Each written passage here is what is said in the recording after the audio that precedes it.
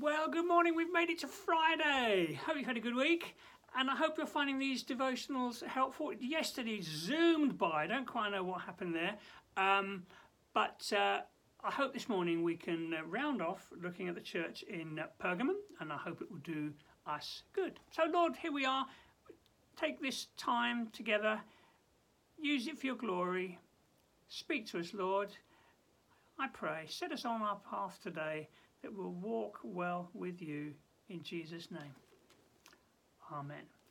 Okay, so in Revelation 2, the church at Pergamum, bad place Pergamum, Satan's throne we read there, and there's been people put to death there in the church, this Antipas, but there's this Balaam thing going on. Balaam.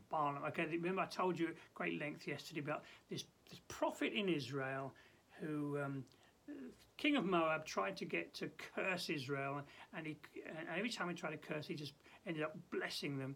And in the end, he tried a different tactic, seducing them with parties and wild living. And that's what's going on in Pergamum. Yes, Satan had his direct assault, putting people to death, but now it's the indirect assault, wrecking God's people through immorality. And that's what this is about, really. And it's probably the battle that we have more in our culture as Christians. It's the seductive approach, not so much them being martyrs, but seduction. And we've got to be, our culture, it's rife with this. You know, the internet, everything is screaming seduction.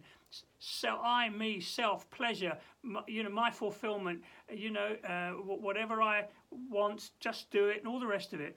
The seduction, and that's what the sin of Balaam is. I have this against you. You hold the teaching of Balaam and the Nicolaitans. Repent, therefore, otherwise I will soon come to you and will fight against them with the sword of my mouth. Remember, that was at the beginning, the double-edged sword.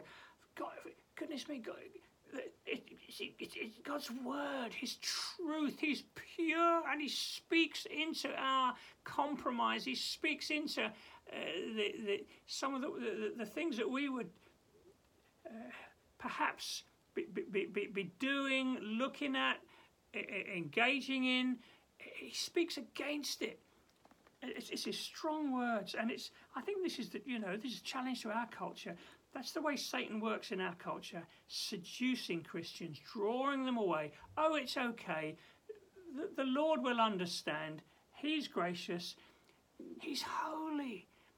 The grace of God causes us to say no to unrighteousness, James tells us.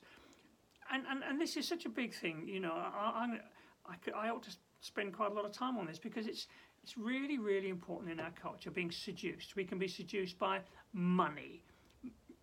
That can become our security. We can chase it, hoard it, find our security in it. We can be seduced by money. We can be seduced by, in relationships, we can be seduced, can't we? Being unfaithful to our husband, our wife.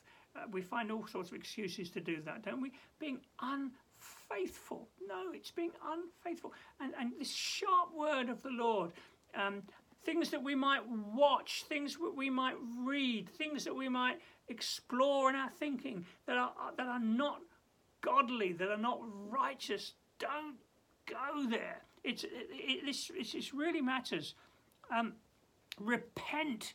He's speaking to Christians. Repent. I mean, it's a church that's known persecution, but this persecution is coming from another angle. It's seducing them with the stuff of the day. We live in a materialistic culture that tries to seduce us with all kinds of stuff, but it will wreck your walk with the Lord. Goodness me. Repent, otherwise I'll come and fight against them with the sword of my mouth. I'm reminded, I've said this several times as well in recent weeks, that I remember when we were doing the Sermon on the Mount, if your right eye offends you, pluck it out. Now, of course, that doesn't mean literally pluck your eye out. because you'd still have the other eye to lust with, wouldn't you? But it means take drastic action. Take drastic action. And that, as I've said before, it might mean getting rid of your internet.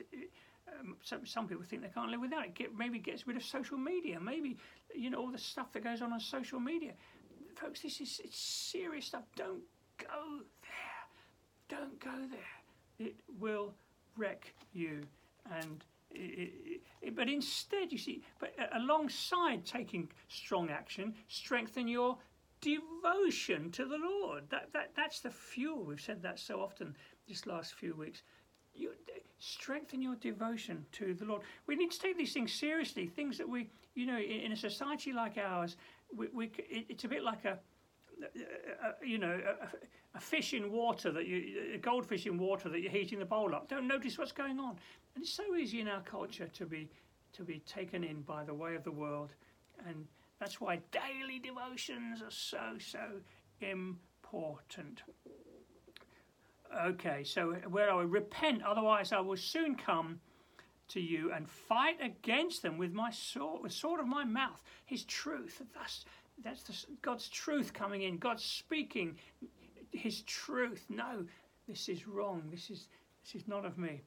Whoever has ears, let him hear what the Spirit says to the churches. To the one who is victorious, there it is again. The Christian life is a battle. It is. We're more than conquerors, but it is a battle. To the one who is victorious, I will give some of the hidden manna. I'm where the real feast is, says the Lord. I'm where the real feast is.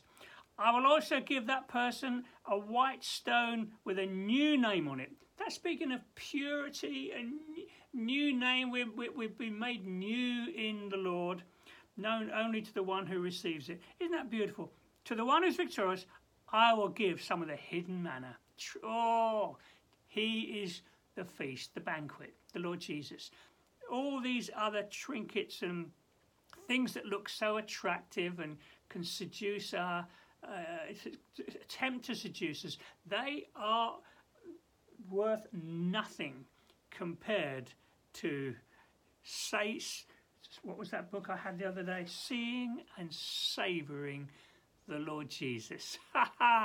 Precious, precious. Oh, I hope this week we've stirred your affection for the Lord, stirred your love for the Lord, your appetite for Him, and your devotion to Him.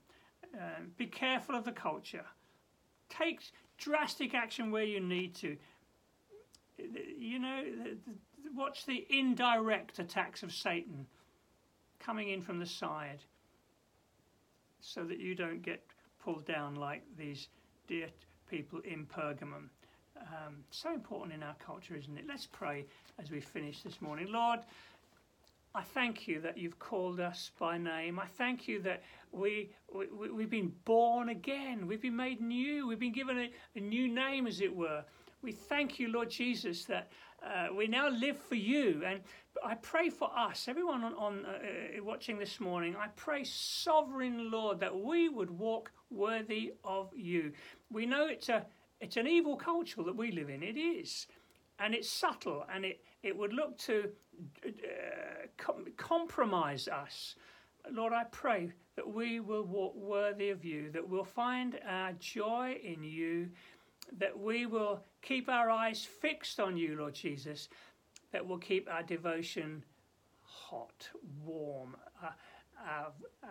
Lord, I pray that our love for you would not be diminished, but strengthened in these days. So Lord, go with us. May we walk worthy of you today, and help those of us who need to make some bold choices about perhaps getting rid of something of this or that, or making some important decisions for the sake of their walk with you. I pray, help them today. I ask it in the name of Jesus. Amen. Hey, I finished slightly early. God bless. Glad you've been able to join us this week. We'll go on next week with a few more churches. Have a great weekend. Bye now.